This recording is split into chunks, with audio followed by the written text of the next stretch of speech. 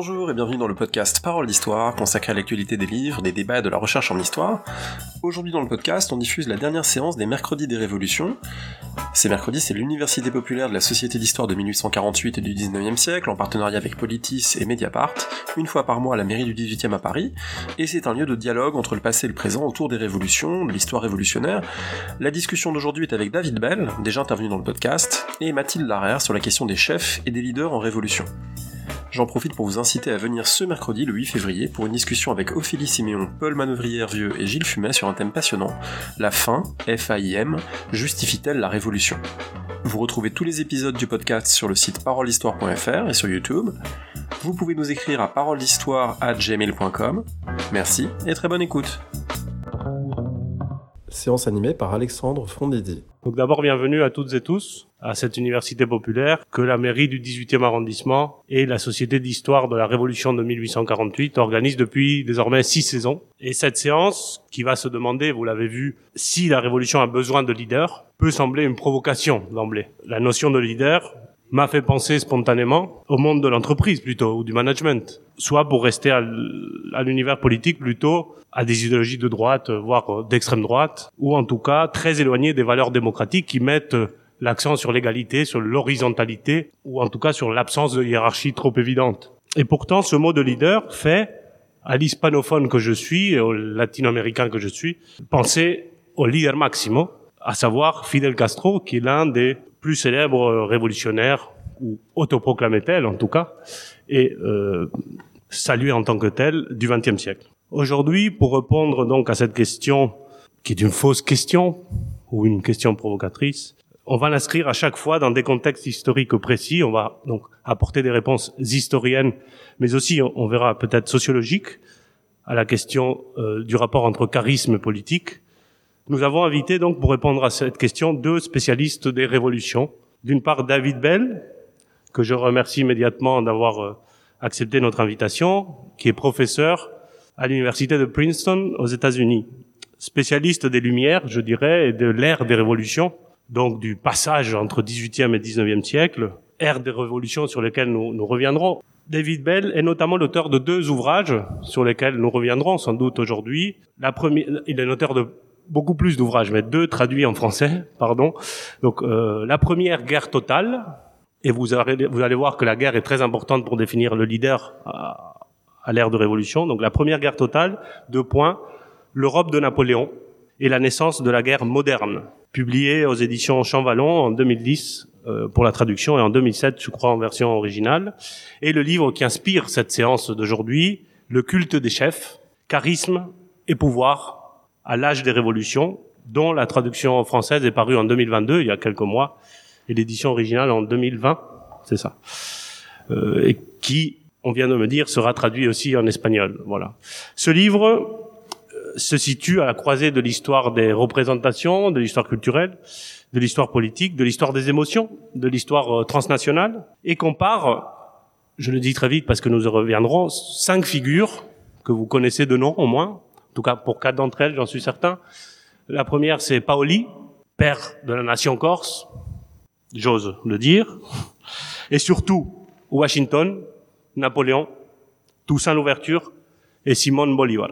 David discutera avec Mathilde Larère, qui est maître de conférence à l'université Gustave Eiffel à Marne-la-Vallée, qui est elle aussi spécialiste d'histoire politique et d'histoire sociale du 19e siècle, et qui a publié aussi de nombreux ouvrages, entre lesquels je citerai L'urne et le fusil, la garde nationale parisienne de 1830 à 1848, où il est question aussi de citoyenneté armée, paru aux éditions PUF en 2016, et Rage Against the Machine, qui est une histoire des luttes féministes depuis la Révolution jusqu'à MeToo, jusqu'à nos jours, et qui peut-être aussi va nous permettre de penser ce chef charismatique révolutionnaire qui est avant tout un culte à la virilité pour ce qui est de la fin du XVIIIe siècle, et comment peut-être il y a des métamorphoses de cette incarnation de la Révolution.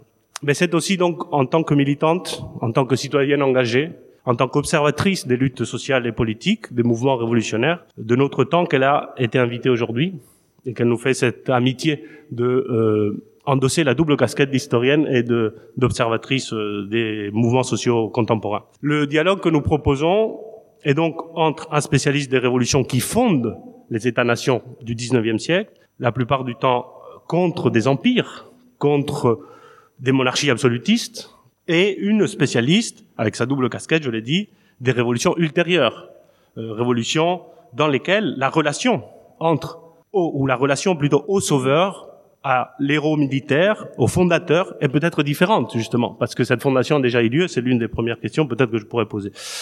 Et la première, alors, comme à notre habitude, nous avons essayé de regrouper un ensemble immense de questions en 4 thèmes principaux, sans détour. La première question générale, qui permettra peut-être aussi de faire d'emblée des différenciations chronologiques, voire territoriales ou conjoncturelles, serait de savoir s'il y a des révolutions sans l'émergence de chefs charismatiques. Je peux me tromper, mais je crois là que le contexte guerrier et fondateur joue un rôle important pour les différentes révolutions de la fin du XVIIIe siècle et du premier XIXe siècle. Donc je propose ici de commencer par un ordre chronologique parce que ça nous servira aussi de poser quelques repères sur ces différentes révolutions que nous allons aborder aujourd'hui et sur ces différents personnages. Oui, donc merci beaucoup d'être venu. Je suis très heureux d'être là. Et je vous demande de pardonner si je fais de fautes français parce que je suis états-unien. Mais c'est très intéressant de pouvoir parler de ces questions ici dans une salle aussi magnifique et républicaine aussi. Donc cette question, c'est passionnant si on peut imaginer une révolution sans leader, sans chef. Parce que c'est précisément la question qui se posait dès le début de la Révolution française en 1789. Parce que les Français sortaient d'une monarchie absolue, sortaient d'un système politique qui était entièrement tourné autour d'un seul homme, du roi de France. Et donc, dès le début, il y avait surtout sur la gauche de la Révolution française, il y avait beaucoup de monde qui pensait qu'il fallait tout simplement faire en sorte que les individus ne se prononcent pas en politique. Et on peut voir par exemple dès l'automne 1789, Maximilien Robespierre se fait une réputation surtout parce qu'il s'oppose à l'idée que le roi peut avoir un rôle indépendant et autonome dans la politique française. Et déjà, il se prononce contre le veto royal dans la Constitution que l'Assemblée nationale est en train d'écrire, et il veut donc dire que la France doit se passer des individus en politique et que le peuple collectivement règne. On voit beaucoup de monde en France à l'époque qui croient ainsi et qui sont tout à fait contre l'idée qu'il y aura un roi en France. Aussi, ils ont très peur déjà à l'époque d'un César. Napoléon Bonaparte, le coup d'État de Napoléon Bonaparte est prévu pendant toute la décennie avant le coup d'État du 18 brumaire. C'est vraiment incroyable. Dès le début de la Révolution française, il y a des gens qui disent, voilà, il faut absolument éviter qu'un général s'impose politiquement et parce qu'il va suivre l'exemple de César et devenir roi ou devenir empereur. Et donc Napoléon était déjà prévu par Marat, par beaucoup d'autres, surtout sur la gauche, dès le début de la Révolution. Mais il y a là un paradoxe, parce que même si beaucoup de monde, surtout sur la gauche de la Révolution française, a pensé ainsi, n'empêche que dès le début de la Révolution, les Français ont cherché quand même des leaders. Et pourquoi? C'est une question qui n'est pas tout à fait évidente. Pourquoi, au moment où on proclame la souveraineté du peuple, pourquoi est-ce qu'on veut, dès le début, penser qu'il faut incarner cette souveraineté dans un seul homme, au moment où on veut se passer de la royauté, de la monarchie française? Mais en partie, c'est parce que si on pense à ce que c'est une démocratie, ce que c'est un gouvernement représentatif, déjà ce sont des abstractions. Et c'est un pays où on avait toute une longue tradition de personnaliser la politique, qu'il fallait qu'il y ait des gens de chair et os qui incarnent le pouvoir, qui incarnent la souveraineté. Et l'idée de passer comme ça, d'un instant, à un système d'abstraction, d'un système constitutionnel, c'était déjà très difficile pour les gens. Et on comprend, parce que pourquoi devrait-on faire confiance à quelqu'un contre lequel on a voté? quelqu'un qui représente une idéologie, un parti politique différent. Pourquoi doit-on faire confiance à cette personne? C'est pas du tout évident. Pourquoi doit-on faire confiance à un système de règles abstraites, à un document froid et abstrait, une constitution? Ce n'était pas du tout évident. Les gens donc cherchaient, dès le début de la Révolution française, ils cherchaient des personnes auxquelles ils pouvaient faire confiance. Et en fait, le premier grand révolutionnaire, le premier qui incarne, même pour la gauche, au début de la Révolution française, c'est un peu une surprise pour beaucoup, c'était Louis XVI lui-même. Parce que Louis XVI, au début, il avait accepté, il faisait semblant au moins d'avoir accepté la Révolution française. Il avait accepté dès le 17 juillet 1789. Il vient à Paris, il met le cocarde tricolore sur sa poitrine. Et déjà donc en juillet, il est proclamé comme le roi de la Révolution. Et beaucoup de monde pense qu'il sera celui qui va mener les réformes, qui va mener la Révolution française. Et donc déjà, on fait de lui un idole. On fait des portraits de lui partout. On fait des bannières qui proclament la gloire de cette nouvelle sorte de roi. Et donc déjà, Louis XVI devient un héros de la Révolution et un leader de la Révolution. Il y a beaucoup d'autres. Il y a Mirabeau, le grand orateur de l'Assemblée nationale. Déjà, on fait de lui aussi une idole, au début de la Révolution. Il y a Lafayette, celui qui commande la garde nationale. Il y a beaucoup d'autres. Et puis, au fur et à mesure que la Révolution avance, on voit qu'il y a beaucoup d'autres qui deviennent à leur tour les idoles. Il y a Marat pour la gauche, il y a Danton, il y a Robespierre lui-même. Et c'est tout à fait paradoxal, parce que Robespierre, c'est celui qui, dès le début de la Révolution, s'est prononcé contre l'idée que les individus aient un rôle dans la politique, surtout que les individus aient un rôle autonome et déterminant pour mener la nation. Et quand même, on commence surtout dans l'an 2, au moment de la Terreur, au moment où Robespierre c'est celui qui est le plus en vue dans le comité de salut public, on fait de lui aussi une idole. Et il y a beaucoup de monde, les thermidoriens ont retrouvé après la chute de Robespierre, ils ont retrouvé des tas de lettres adressées à lui qu'il appelle l'ange de la France, l'idole de la France, le prophète de la France, celui. Et il y a des femmes qui lui demandent en mariage, même si ces lettres étaient évidemment intéressées parce que les gens très souvent voulaient quelque chose de Robespierre, c'est quand même, on voit comment il imaginait.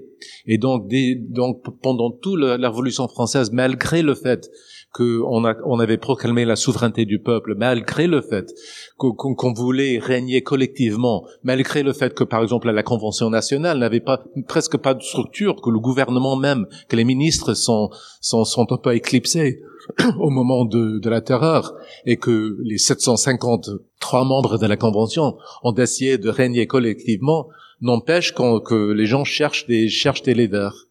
Et donc, on voit après, par exemple, que sous le directoire, on a voulu créer donc pas un seul directeur, mais 5 directeurs, précisément pour empêcher qu'un individu se prononce. Et quand même, on a commencé à faire des cultes, pas tellement autour des directeurs, mais autour des généraux. Des généraux qui, non seulement Bonaparte, c'est celui qui avait le plus de succès, et donc celui qui était le plus en vue, mais n'empêche qu'il y avait les cultes de beaucoup d'autres généraux, de Moreau, de Junot, de plusieurs. Et donc le terrain était bien préparé avant le coup d'État de Bonaparte. Donc je dirais ça juste pour commencer. On va y répondre au fur et à mesure. Parce que je vais commencer, mais je retiens votre question. Surtout qu'en fait, il y a plein de choses qu'il faut définir. Il faut définir révolution, il faut définir leader, et il faut définir faire la révolution. Ça fait quand même 3 termes à définir pour vraiment cerner le sujet, effectivement. Mais pour répondre, alors en plus, d'une certaine façon, il faudrait que je le définisse d'autant plus que là, moi, je vais faire un saut dans le temps, vu que je vais passer des années, fin 18e à plutôt début 21e, et vous parlant essayant de répondre à la question y a-t-il eu des révolutions sans leader, je vais vous parler à la fois de révolution et de mouvement révolutionnaire. Alors rapidement, on pourrait dire qu'une révolution est un mouvement qui renverse un système en place pour instaurer un ordre différent, considéré comme plus juste, et qu'un mouvement révolutionnaire est un mouvement qui souhaite renverser un système en place pour instaurer un système plus juste, mais qui n'y parvient pas. Mais il y a ce désir de faire table rase, de créer un ancien régime. Bon, c'est une définition rapide qu'il faudrait affiner, mais on va dire que voilà, c'est pas la révolte qui se heurte uniquement à une réforme des retraites, par exemple, mais un mouvement qui veut véritablement changer la règle du jeu et pas simplement toute la règle du jeu et pas juste quelques cartes. Donc, pour répondre à la question d'Alexandre, alors juste pour vous dire, normalement c'était pas moi qui devais venir, c'était Clémentine Autain, c'était elle qui avait une casquette autrement plus militante que la mienne et qui devait parler du présent. Et puis, compte tenu de l'actualité sociale que vous connaissez, j'imagine, elle a pas pu venir finalement, donc je la remplace un peu au pied levé pour vous parler des révolutions plus présentes. Donc, c'est une position pas super évidente, mais je vais rester dans le présent. L'avantage, c'est que c'est des trucs qui m'intéressent, donc j'ai quand même lu dessus, mais évidemment, c'est pas mes propres travaux là que j'utilise, sauf de temps en temps quand je ferai des excursions dans le 19e. Donc, est-ce qu'il y a eu des révolutions sans leader récemment ? On a dit de pas mal de révolutions.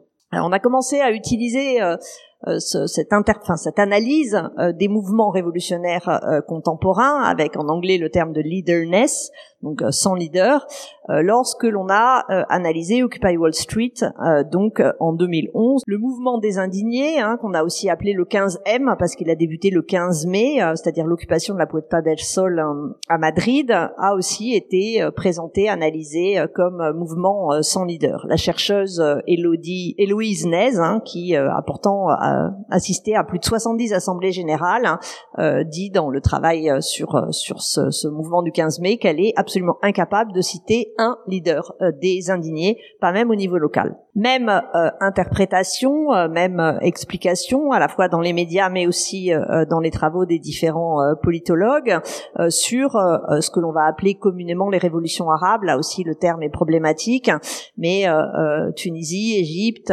et Libye.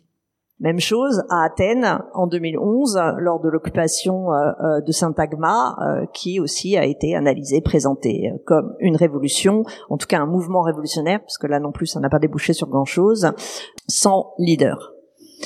Même chose au Brésil en 2013. Là, on a passé 2 ans, un vaste mouvement contre l'augmentation du prix du métro au Brésil. Bon, ensuite, il a été récupéré par la droite, même par la droite extrême, et il a largement permis à Bolsonaro de prendre le pouvoir. Mais c'est une autre histoire. Au début, il n'était pas à ce point ancré à l'extrême droite. Et à nouveau, mouvement sans leader. On a ensuite à Istanbul le mouvement de défense du parc Gezi à Taksim et qui, de la même façon, a été présenté de la sorte. Suit Maïdan en Ukraine. On en a parlé lorsqu'il y avait l'université populaire précédente avec Anna Colin-Lebedev qui nous a parlé de Maïdan. Au Burkina Faso, en 2014, alors parfois moins connu parce qu'on s'intéresse pas toujours aux mouvements révolutionnaires, aux tentatives révolutionnaires hors de notre zone atlantique, mais on a un mouvement très important au Burkina Faso en 2014. Revenons chez nous, Nuit debout, en 2016. Là aussi analysé comme mouvement sans leader. La question des gilets jaunes, je y reviendrai, où il y a eu à la fois des leaders et pas de leaders, mais qui est présentée comme telle. La révolution chilienne, j'adore absolument cette photo, donc j'essaie de la mettre, qui a aujourd'hui débouché sur un processus constituant, avec le problème du référendum, mais donc cette révolution en 2019. Le soulèvement à Hong Kong, et ce que les chercheurs qui travaillent dessus appellent aujourd'hui la deuxième vague des révolutions arabes au Liban, en Irak, en Algérie et au Soudan, donc les premières en 2019 et les dernières en 2021. Donc Irak en 2019, Algérie 2019, Soudan 2019, voilà. Voilà. Ce que je voulais juste, puisque je vous ai montré plein de photos, c'est quand même pas plus mal de tirer quelques réflexions des photos que je vous montre. Il y aurait plein de choses à dire sur ces photos. En tout cas, ce qui m'intéresse, c'est que pour figurer ces révolutions, qui sont analysées comme sans leader, les photographes et leur rédaction choisissent des photos toujours sous le même procédé pour montrer que c'est des révolutions sans leader. C'est-à-dire que c'est des photos en général d'ensemble, vues de haut, on montre la masse, et si possible de nuit. Ils aiment bien ça, hein. On en a plein, à peu près toutes, on a la photo de nuit. On a rarement des personnes qui se dégagent. Quand on en a, elles sont de dos. Ça, c'est un type de photo qu'on a dans à peu près toutes. Hein. À peu près sur toutes les révolutions, un photographe arrive à faire ce type de photo. Et en général, la personne de dos, c'est un enfant. Parce que ça peut pas être un leader, un enfant. Hein. C'est l'innocence, choupi mignon. Donc, ça peut pas être un enfant. Donc, ça permet de figurer à la fois une personne et l'absence de leader. Quand on n'a pas un enfant, on met une femme. Et parfois, pour bien montrer qu'elle peut pas être leader, elle danse. Donc il y a plein de photos de danseuses liées à ces révolutions avec une espèce de récurrence photographique qui est intéressante. On a aussi très souvent sur les photos le masque des Anonymous qui en 2019 sera rejoint par le masque de Joker, sorti du film Oblige. C'est des visages masqués, donc il y a un refus de se reconnaître et ça participe du refus de la personnification autour du leadership. Donc ça c'est pour les techniques les techniques photographiques. Je crois que voilà, sinon on met des drapeaux parce que drapeau c'est collectif, il y a pas de leader, c'est un drapeau. Donc il y a beaucoup de ce type de photos aussi, on voit un drapeau sur cette fameuse foule vue de haut. Bon, sur ces mouvements dont je rappelle, je ne suis pas spécialiste mais je m'appuie donc sur ce que j'ai pu lire là-dessus. Je voudrais insister sur le fait que ces mouvements soient sans leader, c'est pas parce qu'il n'y a pas eu de leader qui ait été reconnu, mais parce que c'était un choix assumé de ces mouvements. C'est des mouvements qui se revendiquent sans leader. C'est très important pour eux, c'est revendiqué, pensé et construit. Ils refusent de désigner des porte-paroles, ils refusent de désigner des représentants. Alors est-ce qu'un porte-parole ou un représentant est un leader ? C'est quelque chose sur lequel on reviendra, mais en tout cas, il y a absolument un refus de la personnification, qui est quand même derrière la figure du leader. Par exemple, à Maïdan, en Ukraine, je crois que la dernière fois, d'ailleurs, Anna Colin-Lebedev en avait parlé, il y a eu très souvent des leaders autoproclamés qui essayaient de se présenter à la place comme leaders. Il y avait une grande scène installée, ils se foutaient dessus pour faire croire que c'était eux les leaders. Ils ont toujours été rejetés par la foule qui occupait la place. Pareil, pour Nuit debout. Alors c'est sûr que la première nuit d'occupation, le 31 mars, a été en partie impulsée, notamment par François Ruffin, qui à ce moment-là n'était pas député, mais qui venait de sortir un film qui avait bien marché. Et le philosophe Frédéric Lordon, mais très vite ils se sont fondus dans la masse. À Nuit debout, ils ont jamais eu plus de temps de parole que les autres.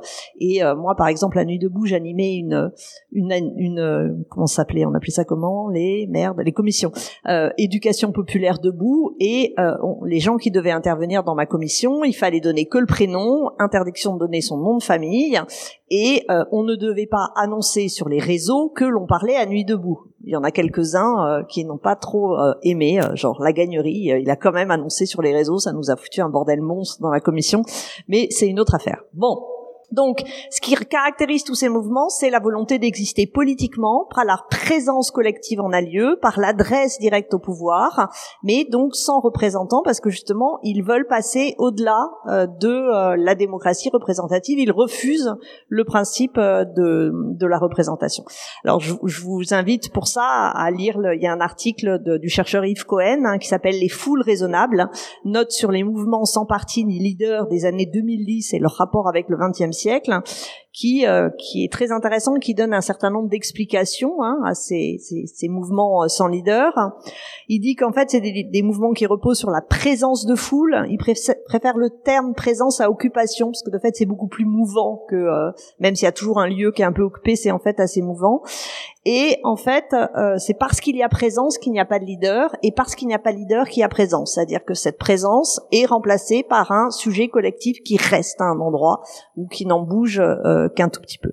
Qu'il y a au sein de ces mouvements un désir de faire vivre la démocratie autrement que dans le cadre du gouvernement représentatif, par la démocratie directe, parce que en cette fin de XXe siècle, la démocratie représentative est jugée insuffisante, elle est dénoncée pour ses limites. Je passe vite au-dessus, là-dessus aussi.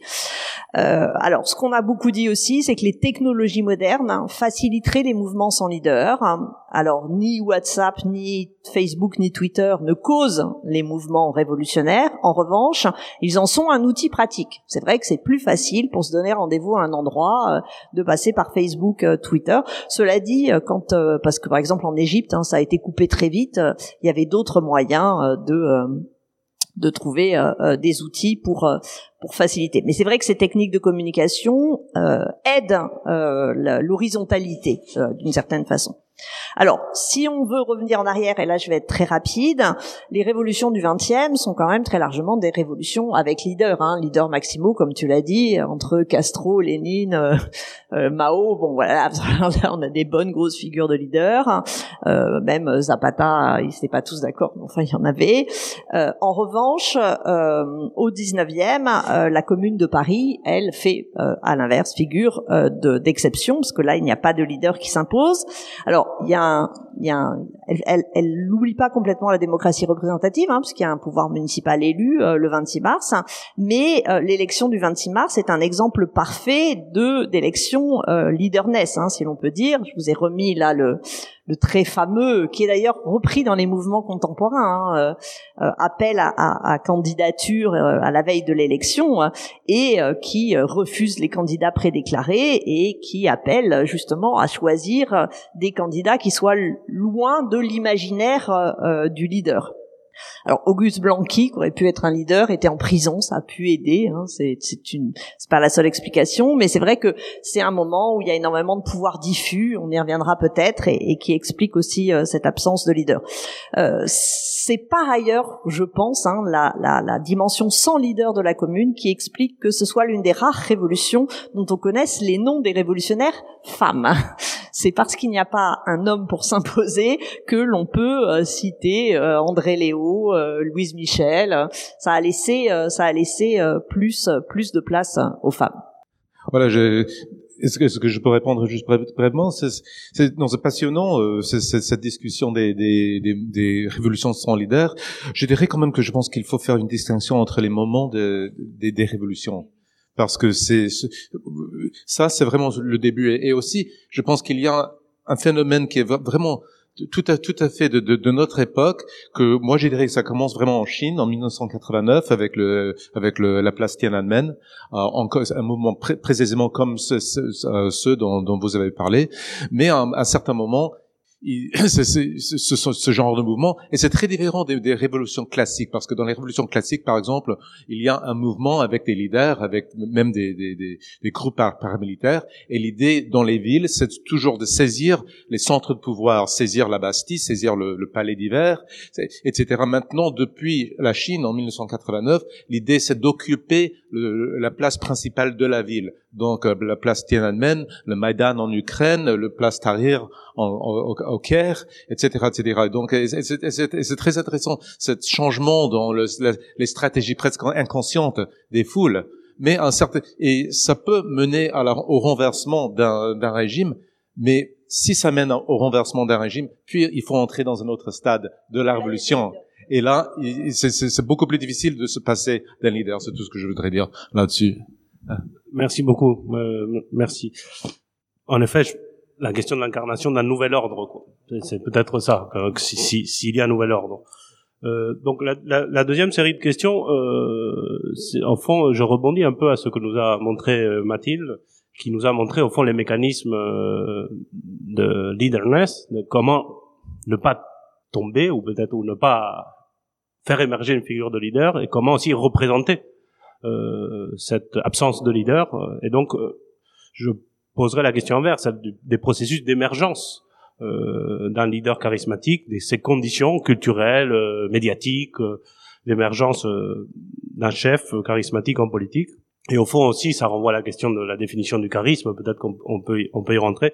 Tout concrètement, comment et qui fabrique le chef charismatique? Cela aussi permettra peut-être de donner des critères de définition du leader révolutionnaire par rapport à d'autres formes de leadership politique qui ne sont pas peut-être d'ordre révolutionnaire. Là, vous me répondez dans l'ordre que vous voulez. Je ne sais pas si vous voulez qu'on déstabilise la chronologie ou qu'on la respecte, comme vous voulez. Bon, alors là, il faudrait, en fait, j'ai pas ce qu'il y a, c'est comme moi, je suis un peu chargée de traiter de plein de révolutions qui sont pas forcément, ou de mouvements révolutionnaires qui sont pas forcément très liés. Faut un peu regarder au cas par cas, hein. Donc, je me suis arrêtée sur un cas particulier qui est le cas des leaders des Gilets jaunes. Je me suis dit qu'il était intéressant parce que ça montre plusieurs voies d'émergence des leaders. Alors, il y a plusieurs figures, elles sont pas toutes là, hein, mais en gros celles dont je vais vous parler, elles sont là, sauf une qui est pas sur l'image. Premier type de leader dans le mouvement des Gilets jaunes, c'est le leader fabriqué par les médias.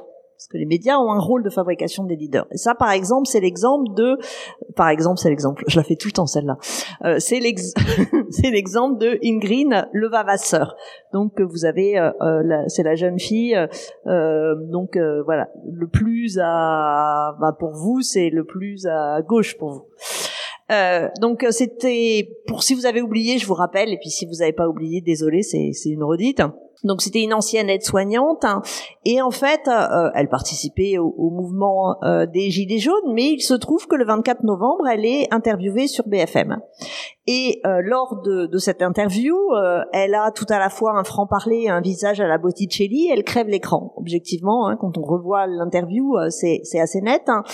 Et ça va lui donner une forme de conscience. À ce moment-là, elle est d'une certaine façon, on peut dire, une leaduse un peu locale. C'est vrai que le 1er décembre, elle organise une manifestation à Louviers, mais pas au-delà de ce cadre.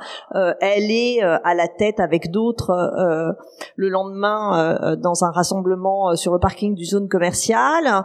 Elle participe à l'organisation d'une réunion de Gilets jaunes au Pont de l'Arche. Mais la télé continue à la remarquer et à partir de là, elle va se faire de plus en plus interviewer, suivre. Les équipes de télé vont là où elle est parce qu'elle parle bien. Une équipe de TF1 lui propose de l'accompagner toute la journée du 14 décembre. Il y avait une réunion publique et donc c'est quand même assez fabriqué dans le cadre de cette émission de TF1. Elle l'interpelle, le député LREM. Après, elle va être invitée dans l'émission C'est politique sur France 5. Bientôt, elle enchaîne les plateaux et le 28 novembre sur LCI, c'est elle qui débat avec Édouard Philippe et Emmanuel Vargon. Donc, c'est vraiment la leaduse qui est présente dans les médias. Et ça va avoir un effet négatif pour elle parce que plus elle est présente dans les médias, plus elle est rejetée par le mouvement des Gilets jaunes.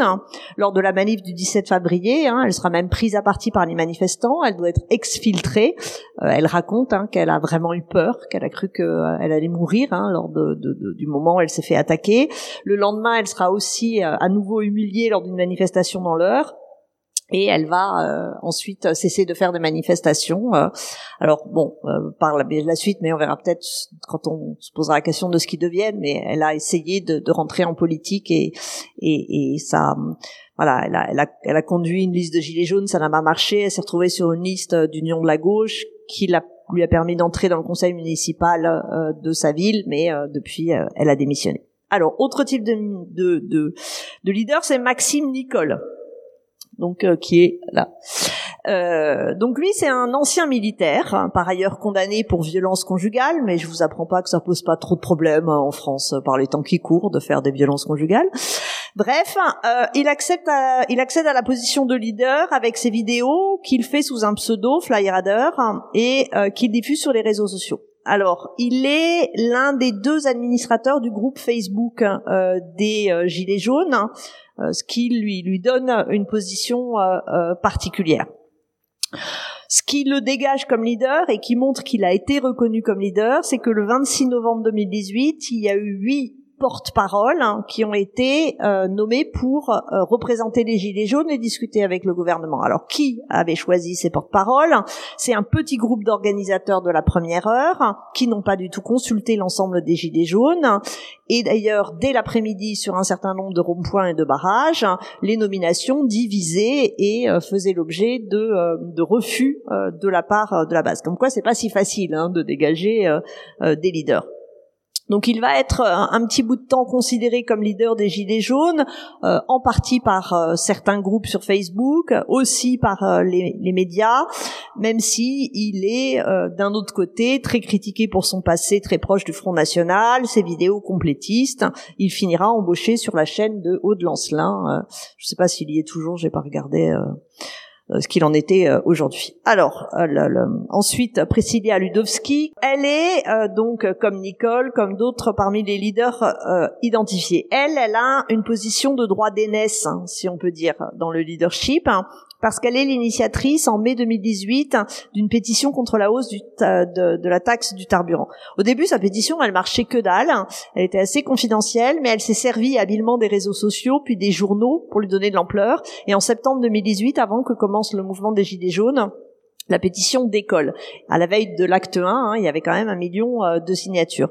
Donc elle fait partie du groupe qui a appelé à l'acte 1 le 17 novembre et elle a été à ce titre nommée pour être les porte-paroles qu'ont rencontré le ministre. Alors elle s'est éloignée assez vite du groupe initial des porte-paroles, notamment elle s'est éloignée d'Éric Drouet, qu'elle trouvait extrêmement désagréable à son écart. Elle a eu en revanche un rôle moteur dans la naissance des mouvements de femmes gilets jaunes qui choisissaient le dimanche et non pas le samedi pour manifester, suivant par ailleurs une stratégie d'autonomie des mouvements féministes au cœur des mouvements sociaux qui parfois a fait ses preuves. Alors il y en a un autre qui est Jérôme Rodriguez, c'est celui dont j'ai pas l'image là. Lui, il a une position de leader qui repose sur le terrain et sur les réseaux sociaux et qui a été renforcée par le fait qu'il a été éborgné place de la Bastille lors d'une manifestation. Alors un qui est intéressant, qui est pas là non plus, c'est François Boulot. Lui, il a une émergence comme leader localement, il prend la parole dans les assemblées. Il faut dire que François Boulot, il est avocat, donc il sait manier le verbe. Et donc, il va être désigné par cette assemblée locale comme porte-parole, et à partir de là, ça va devenir un bon client des médias lui aussi, parce que justement, il parle bien, puis il est calme. Enfin, ça pose moins de problèmes sur les plateaux. Et pourtant, quand on regarde les premières émissions auxquelles il participe, il n'arrête pas de dire qu'il n'est pas le porte-parole, qu'il n'y a pas qu'un seul représentant. Donc, il joue tout à fait le jeu du leaderness. Il n'insiste pas là-dessus. Mais petit à petit, voilà, on le voit. Alors, il a réussi, à la différence de Levavasseur, à garder le soutien du mouvement lors d'un sondage réalisé sur le groupe Facebook des Gilets jaunes. Il avait été désigné comme le meilleur représentant médiatique des Gilets jaunes. Bon, très vite, il a quand même imposé, trahissant une partie du mouvement des Gilets jaunes, les idées qui étaient les siennes, à savoir souverainistes et plutôt gaullistes. Mais et puis à la fois on disait qu'il représentait les Gilets jaunes, mais socialement il les représentait que dalle. Je veux dire, il était bourgeois, très intellectuel, il n'avait pas vraiment des problèmes de fin de mois, François Boulot. Donc lui, c'est un charisme qui repose sur le verbe, sur la parole, et qui est reçu comme tel par les médias qui le gardent. Alors il y en a d'autres, il y a Cauchy, lui il a plu surtout parce qu'il est à droite, donc il était invité sur les chaînes de droite, je vais vite, et Jacqueline Moureau, alors qu'on voit là, c'est pour ça que je vous en parle vite fait, elle a fait une vidéo virale au début, donc c'est plutôt le leadership par les réseaux sociaux. Donc je résume, il y a vraiment eu plusieurs voies pour se retrouver leader, parfois leader que d'un temps. La légitimité du droit d'aînesse, ceux qui initient, c'est le cas de Ludowski et de Moureau. La légitimité du terrain, c'est le cas de Rodriguez, de Drouet, de Nicole, de Ludowski et pour partie de Levasseur, même si c'était plutôt local. La légitimité fabriquée par les médias, Levasseur, Cauchy et Boulot. Et la légitimité, alors à la fois médiatique et la légitimité du verbe, en fait, c'est le verbe qui fait sortir le leader, et c'est Boulot. Voilà, faudrait faire ça sur à peu près tout, et évidemment j'ai pas le temps, vous en auriez marre, donc j'arrête. Bon, merci, c'est passionnant de voir ça, toute l'histoire des Gilets jaunes. Je vais donc remonter, parce que je suis spécialiste du XVIIIe siècle, je vais donc remonter dans le temps pour parler de l'émergence des leaders au moment des grandes révolutions de la fin du XVIIIe, début XIXe siècle. Et là aussi, les médias jouent un rôle hyper important. Et on pense pas tellement même au mot média pour le XVIIIe siècle, mais en fait il y a des changements vraiment remarquables et très importants qui ont lieu au XVIIIe siècle. Tout d'abord, l'émergence des journaux quotidiens. Parce qu'avec les journaux, ça devient possible de suivre le trajet et les événements et aussi ce que devient une personne au jour le jour. Et donc c'est pas simplement la personne comme l'image sur une pièce de monnaie ou dans une peinture, mais c'est les faits, les hauts faits de la personne tous les jours qu'on peut lire. Et déjà, évidemment, c'est pour un public un peu restreint, c'est pour un public alphabète, c'est pour un public qui a les moyens de s'offrir un journal, mais pour ce public, ils peuvent déjà avoir cette relation avec des gens parce qu'ils lisent presque comme un roman qui s'écrit tous les jours. Ils peuvent lire les récits de ce que fait les leaders. Donc tout d'abord, il y a les journaux. Deuxièmement, il y a les gravures. Parce qu'au XVIIIe siècle, pour la première fois, ça devient possible pour des gens plus ou moins ordinaires, pas pour les plus pauvres, mais par exemple à Paris, pour les artisans aisés, pour les merciers, pour d'autres, pour les futurs sans-culottes, en fait, d'acheter des gravures qu'ils peuvent mettre sur les murs de leur chambre, de leurs appartements, et donc de regarder les images des gens qu'ils admirent. Et donc, par exemple, Washington, des gravures de George Washington devient très commun à Paris dans les années 1780 déjà. Et puis aussi, il y a une nouvelle langue, une langue sentimentale, une langue qui arrive, un langage qui arrive par les romans de l'époque, mais on commence à pouvoir imaginer, en lisant des textes, imaginer une relation personnelle, une relation intime avec un personnage qu'on connaît pas personnellement, parce qu'on est accoutumé par les romans à lire des récits des personnes comme ça. Et donc, comme l'historien Antoine Lilti a démontré dans un très beau livre qui s'appelle Figure publique, du XVIIIe siècle, c'est vraiment l'invention de la célébrité. Et on commence à parler des gens comme des célébrités déjà au XVIIIe siècle. Et on commence à parler de célébrités politiques. Et par exemple, en France, déjà, même avant la Révolution française, Benjamin Franklin, l'Américain, qui est à Paris, devient une célébrité politique. Parce qu'il vient, c'est quelqu'un qui paraît, qui a l'air très américain, il porte une sorte de casquette en fourrure, très américain, et donc il devient déjà une célébrité vraiment pour le public français. Mais il y a un autre personnage, une célébrité qui est hyper importante pour tout l'âge des révolutions, et c'est précisément Pasquale Paoli.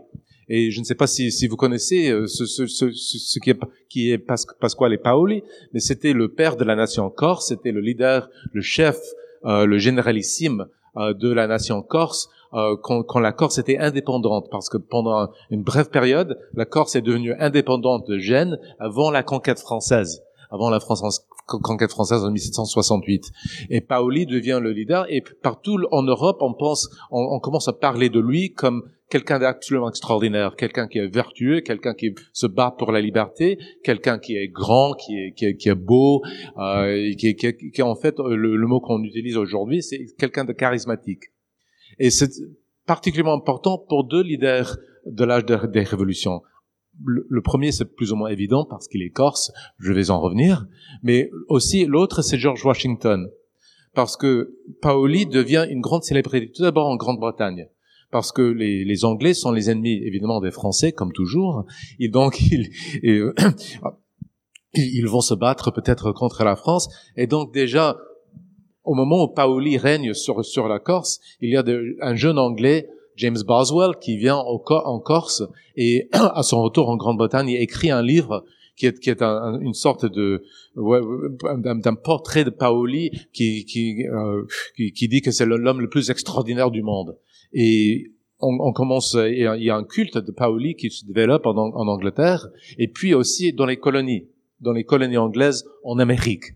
Et là, l'histoire d'un grand patriote qui se bat pour sa patrie pour le libérer d'une puissance de l'autre côté de la mer, évidemment, ça a une certaine popularité en Amérique du Nord.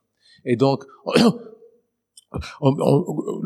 quand la révolution américaine commence en 1775, on commence à chercher un Paoli américain, et quelqu'un qui rassemble à Paoli, et donc ou plutôt à l'image que les Anglais avaient et que les Américains avaient de Paoli, c'est-à-dire quelqu'un de grand, de vertueux, etc.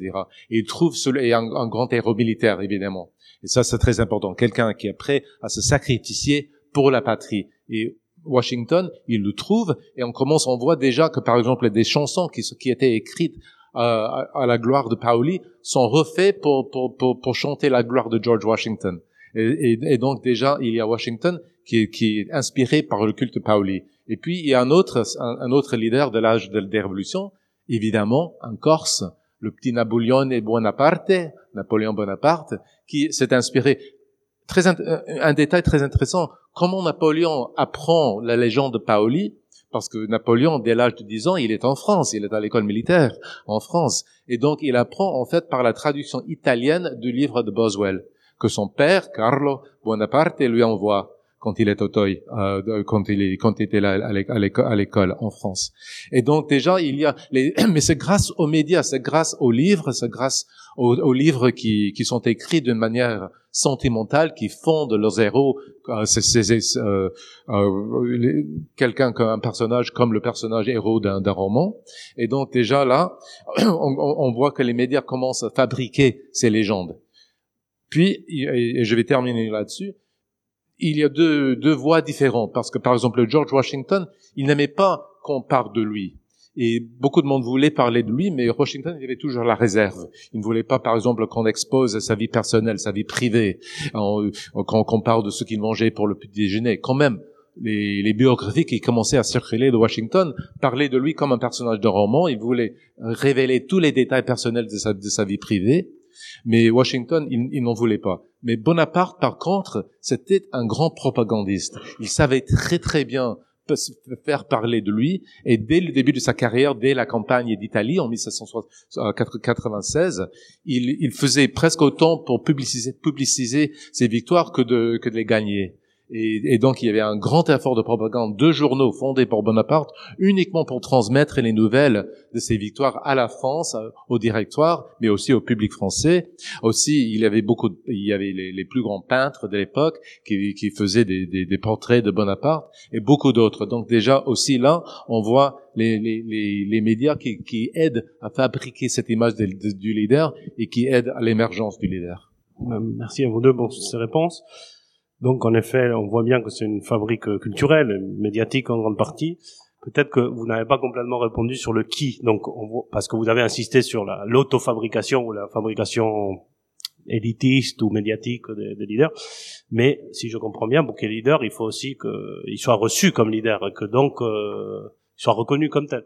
Je crois qu'il y a cette relation d'amour, comme elle apparaît dans le livre, qui manquait peut-être à ces figures-là, ou à une échelle nationale en tout cas, et qui apparaissait pour certains leaders de l'ère de révolution. Bon, mais on pourra y revenir peut-être sur cette réception.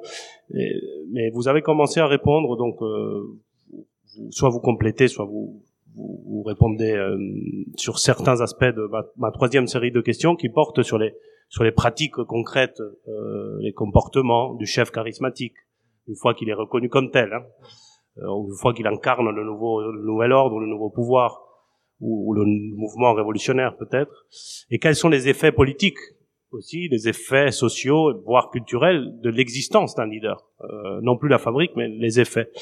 Donc, que font les chefs charismatiques une fois qu'ils sont reconnus comme tels? À quoi servent-ils aussi? Donc, si on a un regard d'une sociologie un peu fonctionnaliste, qu'est-ce qu'ils comblent ou pas? Et la dernière question très attendue, est-ce qu'il n'y a pas des dangers à l'existence de ces leaders, des risques, ou pour être un peu plus provocateur, est-ce que il y a obligatoirement des dérives autoritaires? Est-ce qu'on peut pas imaginer des leaders qui ne dérivent pas dans l'autoritarisme? Je pense à la notion que certains ont avancée dernièrement du populisme de gauche. Est-ce que c'est possible, ou est-ce que c'est une invention intellectuelle pure et simple? Voilà. Là aussi, vous répondez dans l'ordre que vous voulez. Oui, non, c'est une série de questions hyper intéressantes. Je vais peut-être mettre à côté cette question pour la fin, pour des dangers des leaders charismatiques. J'ai beaucoup à dire là-dessus, évidemment. Je viens de sortir des États-Unis de Trump il y a 2 ans, donc là, je pourrais très volontiers en parler.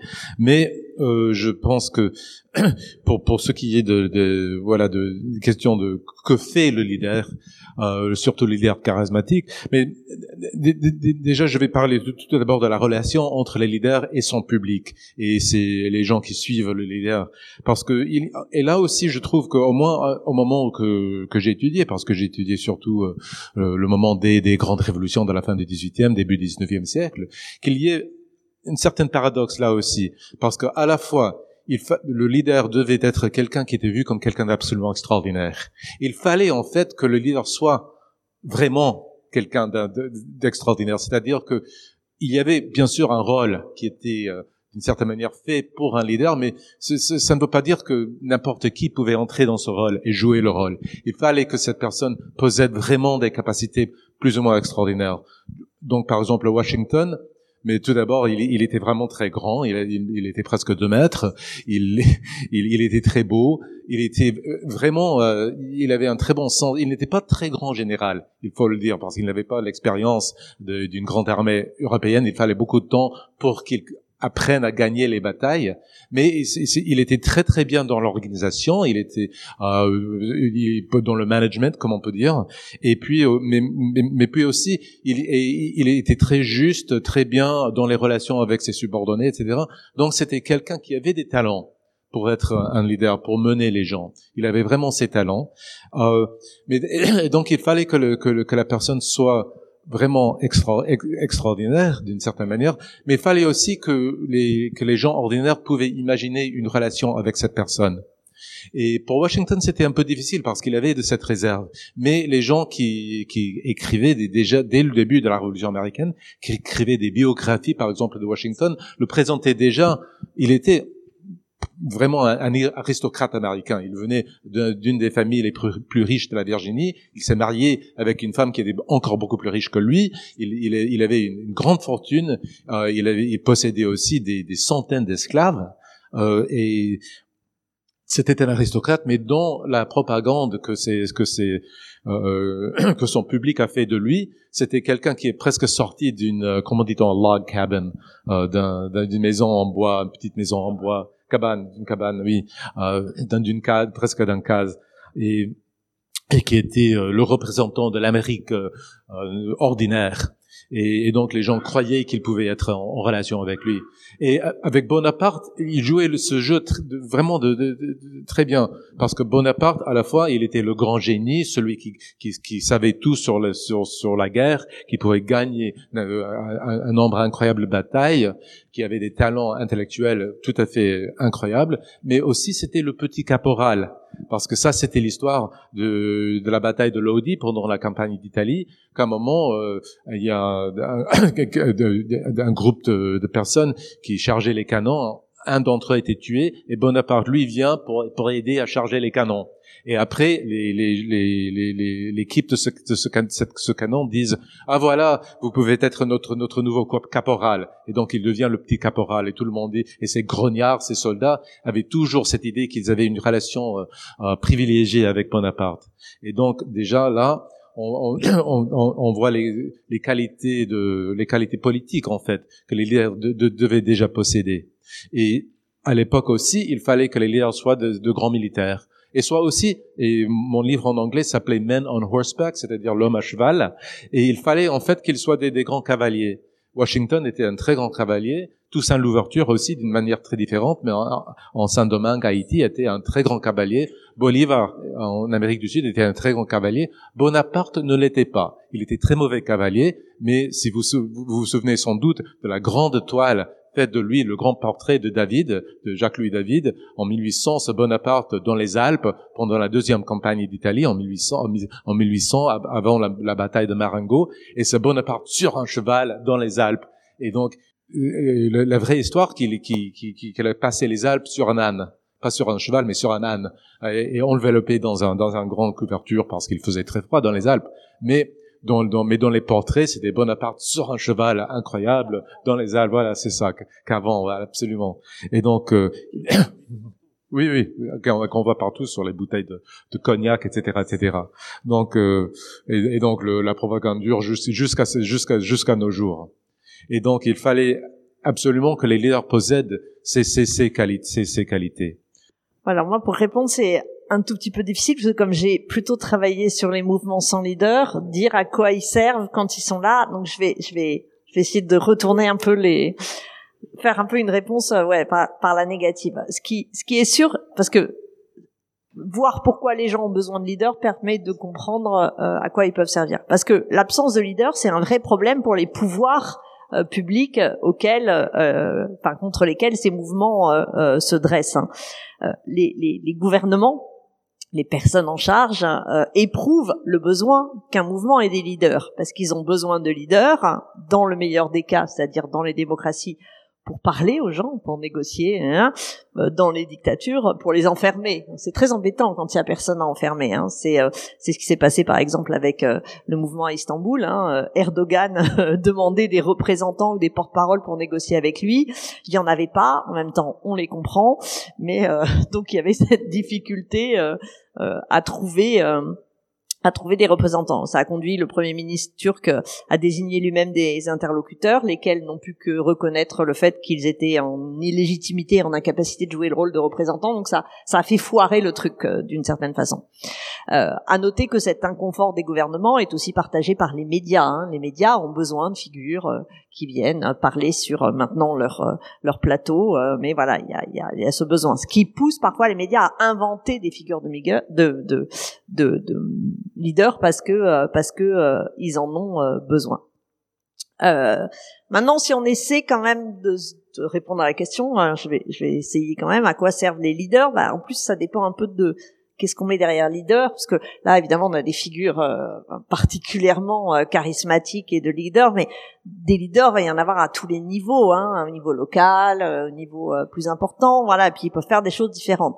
Les leaders qui font la révolution, ça peut être ceux qui pensent la révolution, d'une certaine façon. On peut se demander, ça penser la révolution, qu'est-ce que ça veut dire? Ça veut dire penser non seulement que l'ordre en place actuellement est légitime à être renversé, penser la légitimité du renversement de l'ordre est super importante, en fait, pour permettre la révolution, et penser un autre ordre à mettre à sa place, parce que si on pense pas un autre ordre à mettre à la place, on se retrouve un peu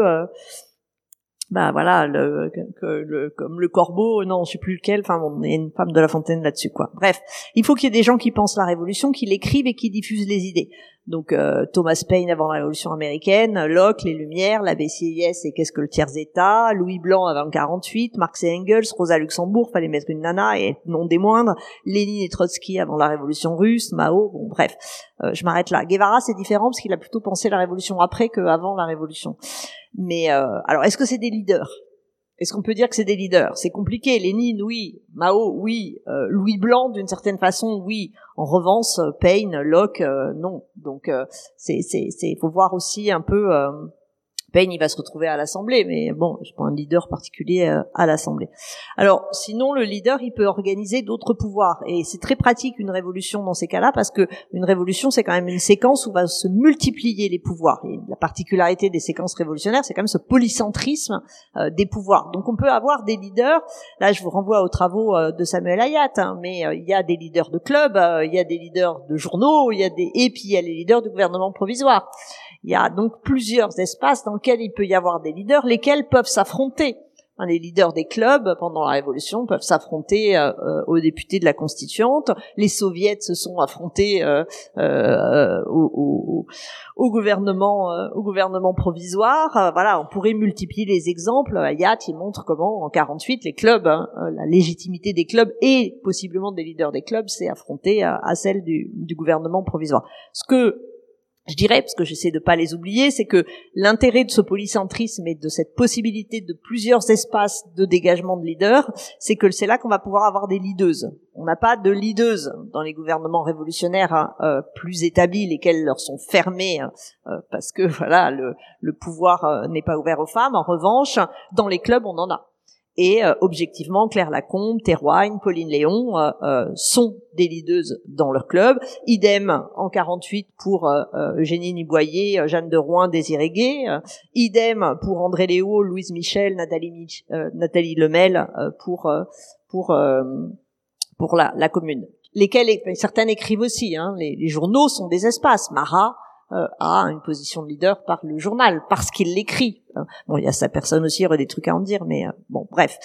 Cela dit, en y regardant de plus près, quand j'ai essayé de réfléchir à la question, moi, l'impression que j'ai, c'est que le besoin de leader pour incarner, pour conduire, pour orienter le mouvement, il apparaît pas, et c'est ce qu'on se disait tout à l'heure, David, il n'apparaît pas quand la révolution se fait, mais quand on cherche à l'arrêter.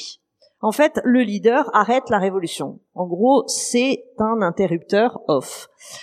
Quand on passe de la séquence insurrectionnelle, celle du renversement des pouvoirs, celle des foules, à la séquence construction d'un ordre neuf, séquence qui parfois n'est pas l'arrêt de la révolution, ou qui peut prendre un temps avant d'arrêter vraiment la révolution, mais en général, ce passage fait émerger des leaders, parce que pour arrêter la révolution, en tout cas pour la freiner, c'est des leaders émergent. Parce que une fois que on a renversé l'ordre en place, que la place est libre et que se pose la question de ce qu'on met à la place, eh bien s'affrontent tous les différents projets qui ont pu s'unir dans le moment du renversement révolutionnaire et qui ensuite cherchent à faire avancer leur propre bille. Et donc là, ça va se passer par des affrontements plus de personnes. On pourrait trouver plein d'exemples, mais c'est ça. Et ce que je dirais pour le 20e, là c'est que plutôt sur le 20e, c'est que dans les révolutions, alors de la révolution mexicaine, mais surtout russe, à 68 c'est la fin, je pense, après ça se discute, c'est que les leaders, mais ça reste présent dans nos imaginaires, cherchent à conjurer un discrédit, et le discrédit pendant longtemps n'a pas été sur les leaders, mais a été le discrédit sur les foules sans leader. Parce qu'il faut quand même voir qu'il y a eu pendant plusieurs décennies un véritable discrédit des mouvements sans leader.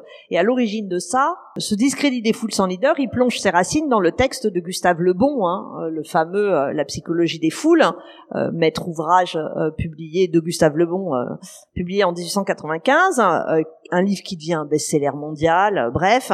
Et quand on lit La psychologie des foules, pour Le Bon, toute foule, organisée ou non, a besoin de leader. C'est écrit noir sur blanc d'un meneur, d'un maître, et qu'une foule sans leader est une foule qui va prendre de mauvaises voies parce que ces tendances spontanées la conduisent vers des solutions mauvaises. Je cite Le Bon, les hommes en foule ne sauraient se passer de maître. Donc il y a ça qui est très présent. Freud le reprend, voilà, le meneur de la foule incarne toujours le père primitif tant redouté. On voit que pour une fois qu'il fait pas chier les femmes dans un truc qu'il dit. La foule peut toujours être dominée par une puissance illimitée, elle est au plus gros degré avide d'autorité. Voilà, donc il y a cette idée qu'une foule ne peut pas exister sans ça, et on retrouve ça chez Lénine aussi. Enfin, si vous lisez Que faire, donc qui est publié en 1902, c'est très lebonien sur certains aspects, pas sur tous, mais sur certains. Le livre demande qui est donc une avant-garde formée de révolutionnaires professionnels, mais on a aussi dans Que faire des extraits qui disent qu'il faut y avoir une organisation de chefs. Donc c'est bien des leaders aussi que pense Lénine.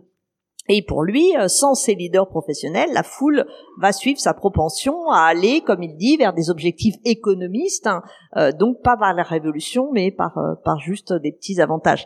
Donc, en gros, on a quand même eu une partie du 20e, une idée des foules très mauvaise, une nécessité des leaders et qui a été présente. Alors tous les socialistes pensent pas ça. Rosa Luxembourg justement s'opposait très clairement à Lénine sur ce point. Pour elle, il fallait élever la conscience des ouvriers et pas les diriger. Et les spartakistes ont d'ailleurs rejoint la révolution spartakiste, qu'on appelle spartakiste, mais en fait à la base c'est une révolution qui part d'un soulèvement plus spontané qu'ils ont rejoint tout en discutant, mais ils ont pas du tout cet élément. Les anarchistes non plus, évidemment, mais ça c'est le problème, c'est qu'ils se sont fait écraser dans toutes les révolutions. Donc voilà. Bref, tout au long du XXe siècle, Donc cette atmosphère à la fois lebonienne et le primat de la voie bolchevique vers la révolution a pas laissé beaucoup de chance aux foules auto-organisées et sans chef qui existaient avant.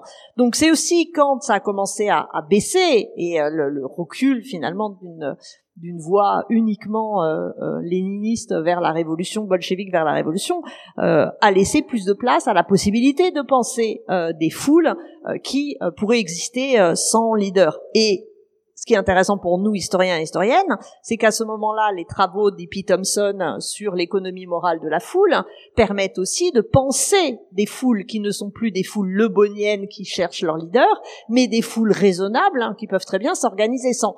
Donc voilà, relisez E.P. Thompson, c'est un véritable miracle. J'arrête. Je peux dire juste deux choses là-dessus. C'est très intéressant ce que vous dites sur les travaux de Thompson. Mais je dirais aussi que les foules de Thompson sont de certaine manière des foules traditionnelles, qui imposent des règles traditionnelles, donc ils ne veulent pas renverser l'ordre, qu'ils veulent rétablir l'ordre. Et encore, c'est une limite, je pense, à l'action de ces foules, n'est-ce pas? Et je voulais juste commenter un moment, parce que j'aurais dû dire quelque chose au début, mais pour moi c'est très curieux, en tant qu'anglophone, qu'on parle toujours de leader. Parce que je suis venu en France pour la première fois dans les années 70, le mot leader n'existait pas en français à l'époque. On disait meneur, peut-être on disait chef. Chef, ça rappelle peut-être Assurance Tourix ou d'autres, le combat des chefs de Goscinny et d'Uderzo. Mais c'est intéressant que je pense que ça montre pour la France dans sa tradition révolutionnaire, précisément qu'il y a un certain hésitation de leaders, et qu'on a commencé à parler donc très récemment des leaders et des leaders. En fait, c'est la première fois que j'entends ce mot, mais ça existe maintenant, j'imagine. Et qu'aux États-Unis, non, on ne parle pas de leaderesses. Je suppose que ce serait leaderess, mais tout le monde est leader ou non. Je vais poser une dernière question, mais je vais vous demander de répondre très vite pour que on discute avec le public, qui, je suis sûr, a plein de questions, d'objections, de remarques, etc. Parce que c'est un sujet quand même qui interpelle, je pense. Justement, je rebondis aussi à ce que vous venez de dire tous les deux là, à l'instant dans votre dialogue, puisque la fabrique du chef ou de la chef, ça tombe bien, c'est un mot qui se prononce pareil au féminin qu'au masculin. Que la fabrique de la chef ou du chef provoque aussi un culte qui dure, et que donc l'historiographie aussi a fabriqué ces chefs, parce qu'elle a eu besoin d'incarner des processus qui étaient sinon soi-disant trop compliqués à comprendre, et contre lesquels E.P. Thompson s'est soulevé entre autres, mais bien d'autres depuis, et les débats qu'il y a parfois sur l'enseignement de l'histoire à l'école montrent bien que il y en a qui disent il faut réincarner l'histoire, retrouver des dates et des grands hommes, revenir à cette histoire. Donc je pense qu'il y a aussi quelque chose. Donc ma question très simple, ça serait sur le destin de ces leaders, sur le culte. Peut-être vous en prenez un par hasard, au hasard un exemple, ou là c'est une autre question, mais j'ose, sinon peut-être lors de la discussion, sur l'actualité de ces questions, non seulement pendant les mouvements, mais je veux dire l'articulation entre révolution médiatique que tu as bien montré, Mathilde, avec Twitter, les réseaux sociaux. Est-ce que cette révolution médiatique ne crée pas certaines leaders et leadeuses qui ne pouvaient pas être créées par la révolution médiatique du XVIIIe siècle? Ou est-ce que nous sommes aussi dans un temps qui ne permet pas l'émergence de nouveaux leaders révolutionnaires, je veux bien dire, parce qu'on en a beaucoup des non-révolutionnaires. Donc est-ce qu'on n'a plus besoin d'imaginer une incarnation? C'est une question. Bon, il y en aurait d'autres. Non, c'est une question passionnante. Je voudrais peut-être tout d'abord juste parler pour continuer quelques réflexions que j'avais faites, de parler parce qu'on n'a pas beaucoup de temps, de parler des dangers des leaders, parce que quand on pense à cette relation très émotionnelle, très passionnante qui peut se lier entre les foules et un leader, évidemment, c'est là la possibilité de se passer d'une constitution, de passer des règles, que cette relation devient beaucoup plus puissante que toute autre force en politique, et donc ça crée les conditions pour un coup d'État surtout. Et donc on voit tout au long, et il y avait un grand travail, un grand livre d'histoire faite déjà il y a 60 ans aux États-Unis, qui s'appelait The Age of the Democratic Revolution, l'âge de la révolution démocratique, comme si toutes les révolutions de l'époque de la fin du 18e, début du 19e étaient des révolutions démocratiques. Ils étaient, dans un certain sens, des révolutions démocratiques, mais presque partout, la démocratie a échoué. En France, aux États-Unis aussi, d'une certaine manière, parce que la démocratie était très imparfaite et les contradictions dans la Constitution menaient directement à la guerre civile quelques décennies plus tard. En Amérique latine, presque partout, les premiers gouvernements, les premières constitutions étaient renversées et donnaient place à des dictateurs. Et donc, on peut dire que c'était peut-être l'âge de la révolution démocratique, c'était aussi l'âge de la révolution autoritaire aussi. Et on voit surtout au XXe siècle, on voit dans toutes les révolutions, on voit que ce besoin d'incarnation mène très, très souvent à la création non seulement d'un leader, d'un chef, mais d'un dictateur ou même quelque chose de même plus funeste.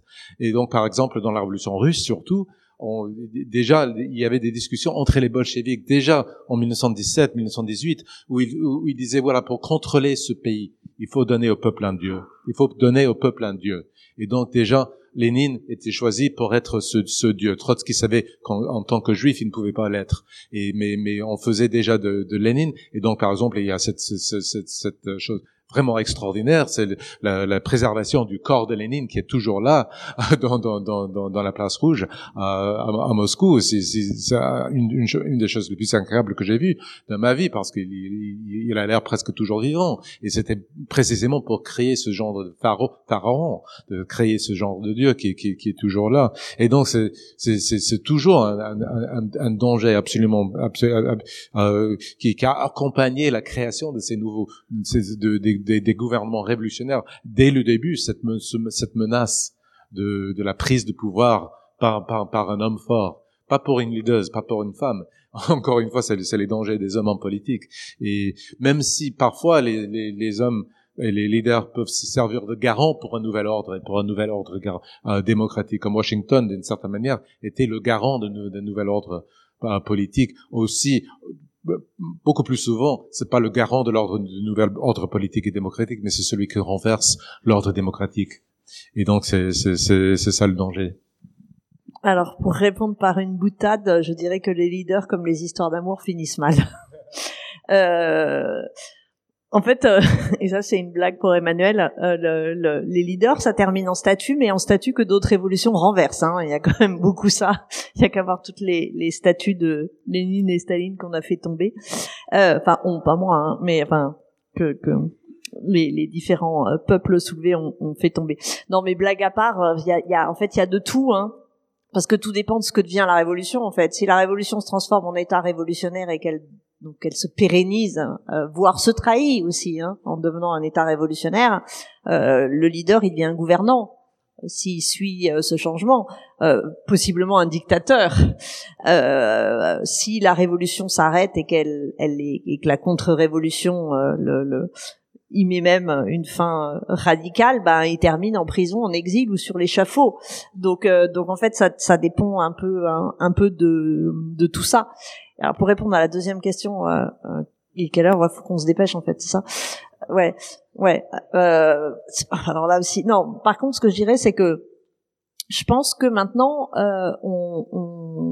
on a de plus en plus pensé à comment faire des mouvements révolutionnaires sans leader, et donc aux formes d'organisation qui garantissent l'absence de révolutionnaires, parce que de leader, parce que pas de leader veut pas dire pas d'organisation. Simplement, leader veut dire des formes d'organisation particulières, alors que leader implique d'autres formes d'organisation, de médiatisation, etc.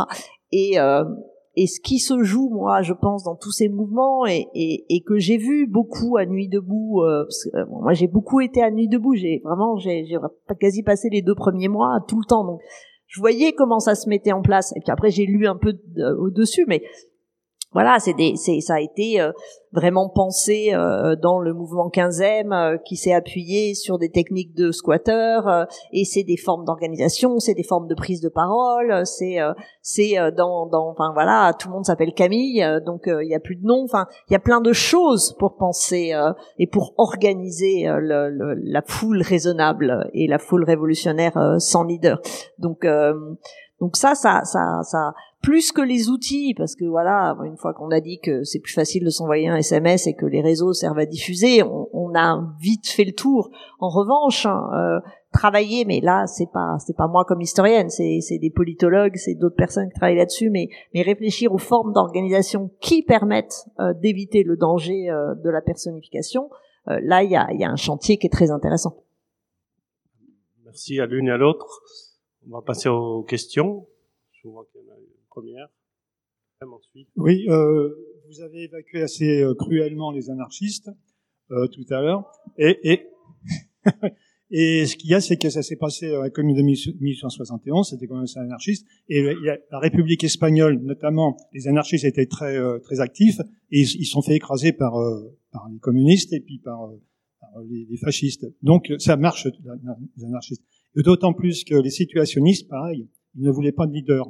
Et donc ça fonctionnait très bien. Et pourquoi ils se sont fait avoir? C'est par la force des mitraillettes. Enfin, donc il peut y avoir il y a des expériences révolutionnaires qui sont passées sans leader. Oui, on va prendre. Il y avait une autre question ici. On les prend les deux. Là, au premier rang, le monsieur. Oui, excusez-moi. En fait, c'était juste pas une question. C'était pour un petit peu rebondir sur ce qu'avait dit la dame au début. En fait, et comme, j'avais 2-3 petites choses qui sont intéressantes à ajouter. Je trouve que plus que le mouvement révolutionnaire, il y a une notion que je trouvais intéressante qui a été développée, je crois, par Charles Tilly, notamment sur la distinction entre le moment révolutionnaire et l'issue révolutionnaire. Donc effectivement, on a des moments révolutionnaires qui peuvent déboucher sur le retour d'une dictature, sur une guerre civile ou sur un processus d'évolution qui peut aller vers un changement social. Je crois qu'il y a aussi quelque chose d'important, c'est de dissocier entre révolution politique et révolution sociale.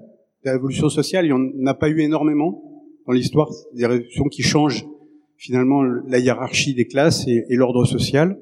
Et je pense que ça peut éclairer aussi d'un jour la question du leader, parce qu'on se rend compte que dans les révolutions sociales, vous avez évoqué certaines, par exemple la révolution bolchevique, il y a souvent eu des leaders qui ont pensé avant le nouvel ordre social. Et la troisième chose, moi j'ai beaucoup travaillé sur les révolutions, ce que vous avez appelé les révolutions arabes de 2011, et là on a les exemples que vous avez cités sont éloquents, parce qu'effectivement on a ces 3 cas de figure. On a l'exemple tunisien, où effectivement on a eu un moment révolutionnaire dont l'issue est on peut dire un processus démocratique qui est peut-être toujours en cours. Et je précise que c'est pas une révolution sociale, ça se saurait d'ailleurs si c'était une révolution sociale, puisque les cadres sociaux sont les mêmes, la bourgeoisie est restée en place et la classe dominée économiquement est toujours la même. On a eu l'exemple libyen, où on a eu un moment révolutionnaire qui a débouché sur une guerre civile très vite, avec en plus une intervention militaire extérieure, et qui maintenant l'issue est incertaine. C'est-à-dire qu'on peut avoir aussi bien un retour à un régime autoritaire sur le modèle égyptien, ou une évolution, j'appellerais pas démocratique, mais qui est ouverte encore. L'histoire est ouverte. On a eu le cas syrien aussi, où là on a eu une guerre civile, puis un retour à l'ordre ancien, et le cas égyptien, où on a eu très vite finalement un retour au régime autoritaire. Donc moi je suis toujours un peu gêné quand on parle des révolutions de 2011, parce qu'effectivement on a eu des moments révolutionnaires, mais pour des raisons différentes et qui relèvent aussi à la situation des pays, on a eu des issues révolutionnaires totalement différentes. Et un petit exemple pour le cas libyen, parce que je travaille beaucoup sur la Libye, et qui est intéressant pour la question du leader, c'est que justement le leader entre guillemets qui a été adoubé par les insurgés et aussi par la communauté internationale très vite, c'était justement quelqu'un qui était absolument pas charismatique. C'est Moustapha Abd Jalil, qui est un ancien ministre de Kadhafi d'ailleurs, et qui a mis un point d'honneur à rendre son tablier sitôt que le régime était tombé. Donc c'est plutôt le contre-exemple d'un leader de circonstance qui a peut-être, justement, c'est le cas que vous disiez, qui a peut-être fait ça justement pour éviter que ça aille trop loin, et qui a renoncé ensuite à toute fonction. Et pour terminer sur la Libye, ce qui est intéressant, c'est que après 42 ans de régime autoritaire, les gens justement ne voulaient pas de leaders charismatiques. Tous les leaders un petit peu charismatiques qui émergeaient étaient rejetés systématiquement et le sont toujours. Enfin, si vous regardez depuis 2011, les rares personnes qui sont en position de pouvoir sont des gens qui sont justement pas charismatiques et qui ont sûrement été choisis par les Libyens, directement ou indirectement, hein, parce qu'ils n'étaient pas charismatiques. Donc voilà, c'est tout ce que je voulais dire sur... Excusez-moi, j'étais un peu long. On prend une dernière alors, hein, parce que si c'est sur le même sujet, j'ai compris, non? Oui, voilà. Oui. Non, moi j'avais juste une petite question. Je voulais juste savoir comment vous expliquez en fait le fait que justement au XXIe siècle, dans toutes ces révolutions, on n'a pas de leader charismatique. Qu'est-ce qui se passe en fait? Alors dans les révolutions, les mouvements révolutionnaires, je pense qu'il y en a pas parce qu'ils en veulent pas. C'est vraiment quelque chose qu'ils ne veulent pas et qui est dans ces différents mouvements régulièrement reposé, reformulé, relégitimé. Il y a un refus d'avoir un leader charismatique. Alors, il y avait plein d'autres trucs qu'on aurait pu étudier, hein. Je pense. Alors après, ce cas, c'est que je les connais vraiment moins, donc moi, je veux pas m'engager dans un truc que je connais pas trop. Mais l'Eurojava, c'est absolument passionnant à étudier à ce prisme-là. Ce qu'il y a, c'est que là, moi, je connais pas assez pour voir la révolution zapatiste, mais la récente, là aussi, c'est extrêmement intéressant parce que là, à la base, on a plutôt un leader charismatique. Le sous-commandant Marcos, waouh. Alors, en même temps, pas personnifié. Il a sa, comment on dit là, cagoule. Mais en même temps, on avait plutôt un leader. Et bon, au bout du compte, il a pas joué un rôle de leader tel qu'on pouvait l'attendre. Enfin, c'est assez. Mais à nouveau, c'est des choses que je connais pas assez pour. Donc s'il y a des gens qui connaissent, surtout n'hésitez pas. Mais voilà, en fait, il faut regarder au coup par coup. Et je suis tout à fait d'accord. Révolution arabe, ça veut pas dire grand-chose. C'était juste parce que ça dépend. À chaque fois, faut regarder dans le détail. Donc c'est pour ça que j'ai choisi les leaders des gilets jaunes et j'ai pas parlé des autres. Parce qu'il faudrait regarder à chaque fois. Je peux pas m'empêcher d'ajouter quelque chose. Ça renvoie à votre distinction entre moment et issue.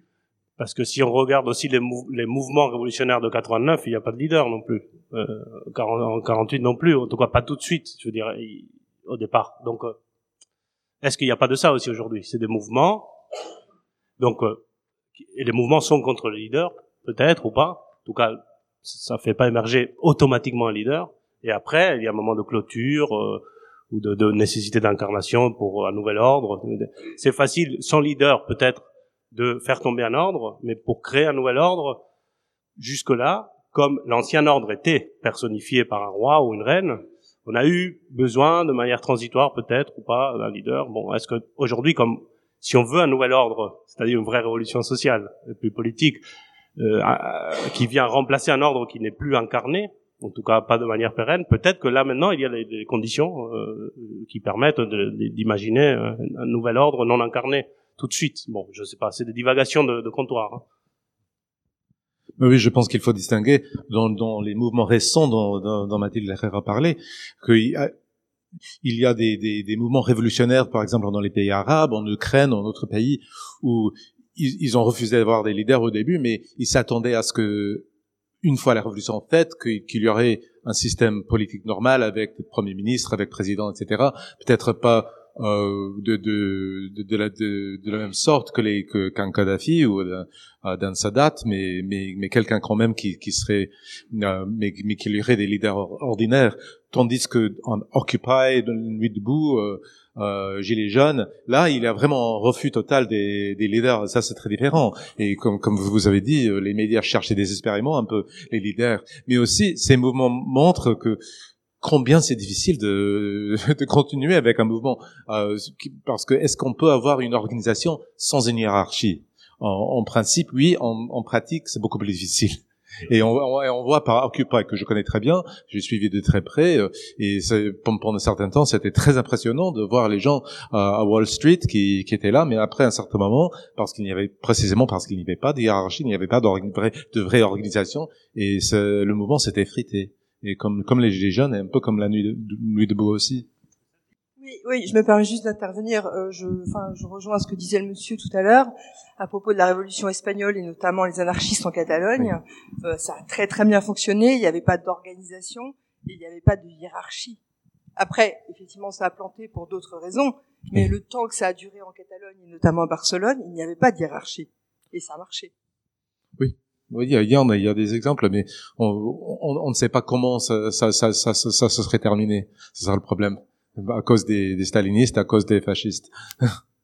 Il y a une autre question, sinon, oui. Merci. J'avais une question parce que tous les mouvements semblaient être plus ou moins de gauche, en tout cas démocratique libérale, et je me demandais pour disons, les mouvements révolutionnaires de droite, qui me semble que de Mussolini à Trump qui a été évoqué, et je ne sais pas si une révolution de droite sans leader est même envisageable, mais qu'est-ce que vous en pensez de ce type de révolution?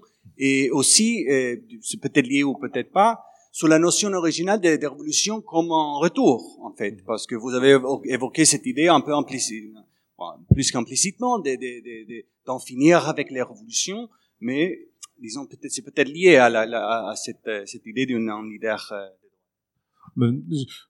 Pour répondre un peu à cela, c'est une question très importante, en effet, et je pense que pour les révolutions dites conservatrices, les révolutions de la droite, pour cette question de leader, c'est beaucoup plus simple, parce que il n'y a pas précisément sur la droite, il n'y a pas vraiment ce débat passionnant qu'on a discuté aujourd'hui sur les questions est-ce qu'on peut avoir des mouvements révolutionnaires sans leader, parce que pour la droite, c'est pris tout à fait pour acquis qu'il y ait un leader. Et en fait, quand j'ai écrit mon livre qui s'appelle Men on Horseback en anglais, et j'ai demandé à mon éditeur français est-ce qu'on devrait garder le titre L'homme à cheval, et elle a répondu non, parce que c'est le titre d'un livre par Dieu de Rio de la Rochelle.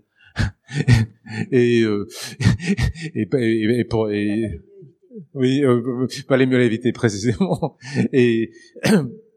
Et donc, je pense que oui, il y a des révolutions de la droite et des révolutions conservatrices. Le nazisme, c'est un mouvement révolutionnaire, mais c'est un révolutionnaire entièrement autour, évidemment, d'un leader suprême, d'un leader maximo, comme Mussolini, comme beaucoup des leaders fascistes, absolument. Je ne sais pas si vous voulez ajouter. Oui, alors, par ailleurs, en même temps, je vous renvoie, mais je crois qu'elles n'étaient pas enregistrées, mais on a fait plusieurs séances ici sur la question de la possibilité peut-on parler d'une révolution de droite? Y a-t-il des droites révolutionnaires? Il y a eu 2 séances. Mochirio, Johan Chapoutot sont venus en parler, et la question d'ailleurs avait été abordée. Moi, je fais partie de ceux qui disent qu'il n'y a pas de révolution de droite, que la révolution conservatrice est un oxymore qui essaie de récupérer le terme positif de révolution, et c'est ce qu'explique d'ailleurs, qu'avait expliqué Maud et qu'elle explique Mochirio et qu'elle explique dans d'autres textes. Le terme révolution en Amérique, en tout cas au Brésil, elle le montre pour le Brésil, est récupéré pour sa charge, mais évidemment c'est pas une révolution qu'ils veulent faire. Alors je sais que c'est compliqué sur la question naziste, fascisme, mais j'ai plutôt, de fait, je suis plutôt convaincue, effectivement, par dire que c'est des mouvements qui peuvent qui se disent révolutionnaires, mais qui ne sont pas des révolutions. Donc, parce qu'au bout du compte, oui, il y a la volonté de créer un homme neuf, mais la hiérarchie sont pas renversées, les hiérarchies sociales, il n'y a pas de renversement aussi net. Puis par ailleurs, comme on voit, mais ça c'est ce que explique Johan Chapoutot, à quel point justement le nazisme se construit contre la Révolution française. Mais bref, voilà. Donc c'est vrai que moi j'ai tendance à botter en touche en disant que non, il n'y a pas de révolution de droite, et je vais parler que des révolutions de gauche. Mais là, n'empêche, on a une différence, une révolution. En tout cas, à droite, il se pose pas la question du leader. C'est à gauche qu'on se la pose un peu plus. Et depuis Robespierre, parce que les premiers vraiment à penser une révolution sans leader, c'était les révolutionnaires de 89. Et il y avait même ce Prusse Anarchistes Klotz, qui est cette révolutionnaire qui est venu à la France, et dans un de ses pamphlets, il dit que la France doit se guérir d'individus. C'est une phrase remarquable, et surtout il voulait dire des individus en politique, des individus, des leaders. Je voulais juste ajouter quelque chose pour voir une révolution brune. Regardez les documentaires d'Arte 2 épisodes sur Berlin 1933, accessibles en ce moment. Vous allez voir ce que c'est que la construction d'une révolution brune, et avec la construction, la création de leaders, avec tout l'apparat, vous allez voir ça en images, en film, en interview, en journaux intimes des personnes qui ont vu ça sous leurs yeux. Vous allez voir ce que c'est et pourquoi aujourd'hui on n'a plus envie de leader charismatique. Enfin, je sais pas qui rêve d'un leader charismatique aujourd'hui. Regardez ces documentaires sur Arte, absolument exceptionnels. Mais il y a des gens qui rêvent de leaders charismatiques aujourd'hui. Je veux dire, Trump est populaire, Bolsonaro a été très populaire, il a failli regagner les élections. Je veux dire,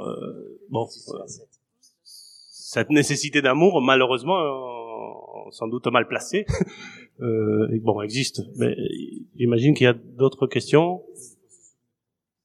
Et il faut se souvenir le titre du livre de campagne d'Emmanuel Macron.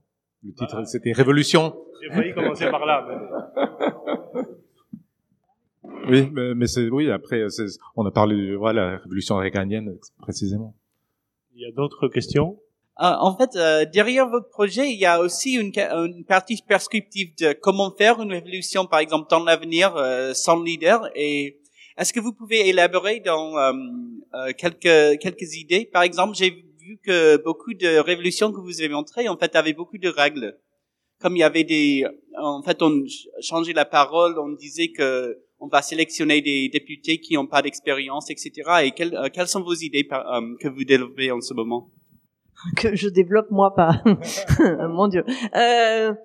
Non, mais effectivement, il y a des règles. Il y a des règles. Après, le problème, c'est qu'elle fonctionne bien pour organiser une place ou une occupation. Hein.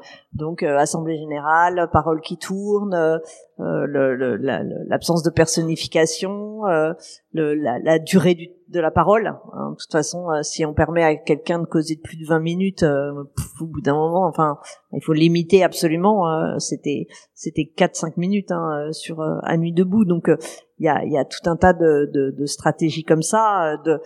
Aussi d'organiser en commission, c'est-à-dire d'atomiser un peu les éléments de discussion. Après, il y a la difficulté parce que au bout du compte, il y a un moment, on est un peu obligé de passer gouvernement représentatif. On peut pas être en démocratie directe permanente. En revanche, on peut réfléchir. La commune y réfléchit aussi, au moyen de faire beaucoup plus circuler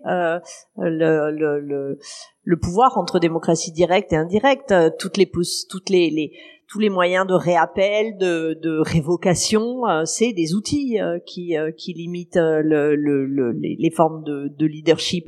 Il y a sûrement, il y a toute une réflexion. Alors, je partage pas l'ampleur de toute, comment dire, je suis pas d'accord avec tout, mais je trouve que l'idée est pas mauvaise, c'est de passer aussi parfois par le tirage au sort. Même si je pense qu'on ne peut pas absolument tirer au sort tout le monde, mais on pourrait tirer au sort des candidats dans un parti, c'est-à-dire continuer à avoir une vie politique qui s'organise dans un cadre partisan, mais partisan au sens finalement des idées différentes, parce que de toute façon, bien sûr qu'il y a tout un tas d'idées différentes qui s'affrontent et il y a des programmes, c'est-à-dire avoir des programmes et puis à la fin, on tire les candidats au sort ou on tire dans les partis au sort ceux. Donc il y a des moyens en fait d'empêcher les émergences de leadership qui, on l'a dit, par ailleurs, sont effectivement souvent couplées avec des formes de virilité assez peu plaisantes, enfin moi je trouve, et qui sont finalement assez contraires à des pratiques démocratiques, c'est-à-dire que on voit bien dans certains partis de notre paysage politique que quand il y a des espèces de réflexes autour du leader, ça s'accompagne assez peu de démocratie interne dans ces mêmes organisations. Donc il y a une corrélation très nette quand même en fait entre le leadership et l'absence de démocratie interne. Donc il y a des outils pour empêcher. Il y a une autre question. Qu'est-ce que vous observez comme effet de l'absence de leader, d'abord sur peut-être l'engagement et les carrières militantes à l'intérieur de ces mouvements, mais également l'impact sur l'espace des mouvements sociaux, en fait les relations, les liens que peuvent entretenir des mouvements entre eux. Qu'est-ce que l'absence de leader peut, comment est-ce qu'il peut impacter ces relations-là? Alors, dans les mouvements sociaux, là, ce qu'il y a, c'est que le temps est assez court et au bout d'un moment, on se retrouve. Si la question c'est dans les mouvements politiques actuels, ils ont des leaders. Hein. Beaucoup, c'est pas. Alors, plus ou moins. Hein, certains ont des cultures plus leadershipiennes que d'autres, mais quand même, ils ont ça. Je pense que l'absence de leader permet en fait que se dégage beaucoup plus d'idées, de dialogue, donc d'acceptation aussi de ce qui est choisi, parce que c'est pas choisi par une décision un peu de leadership, mais par une décision et une discussion collective. Donc ça permet plus ça. Moi de toute façon, j'ai un naturel de démocratie directe et de refus du leadership. Donc de toute façon, j'aime pas. Je suis contre. À chaque fois que j'étais dans une organisation qui commençait à dégager un leader, je me casse. Donc je suis pas très représentatif de. Ouais, je dirais tout simplement que mon expérience dans les mouvements politiques, c'est d'après des semaines et des semaines et des semaines de discussion, on commence à rêver de quelqu'un qui va dire voilà, ça va, on va prendre une décision maintenant. Il y a d'autres questions? Sinon, je crois qu'on va s'arrêter là.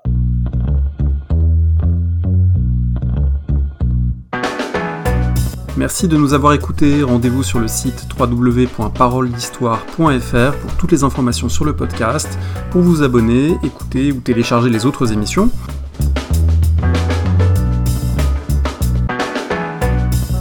La discussion se poursuit aussi en ligne, notamment sur Twitter. Vous pouvez poser des questions @paroledist et à bientôt pour un prochain épisode.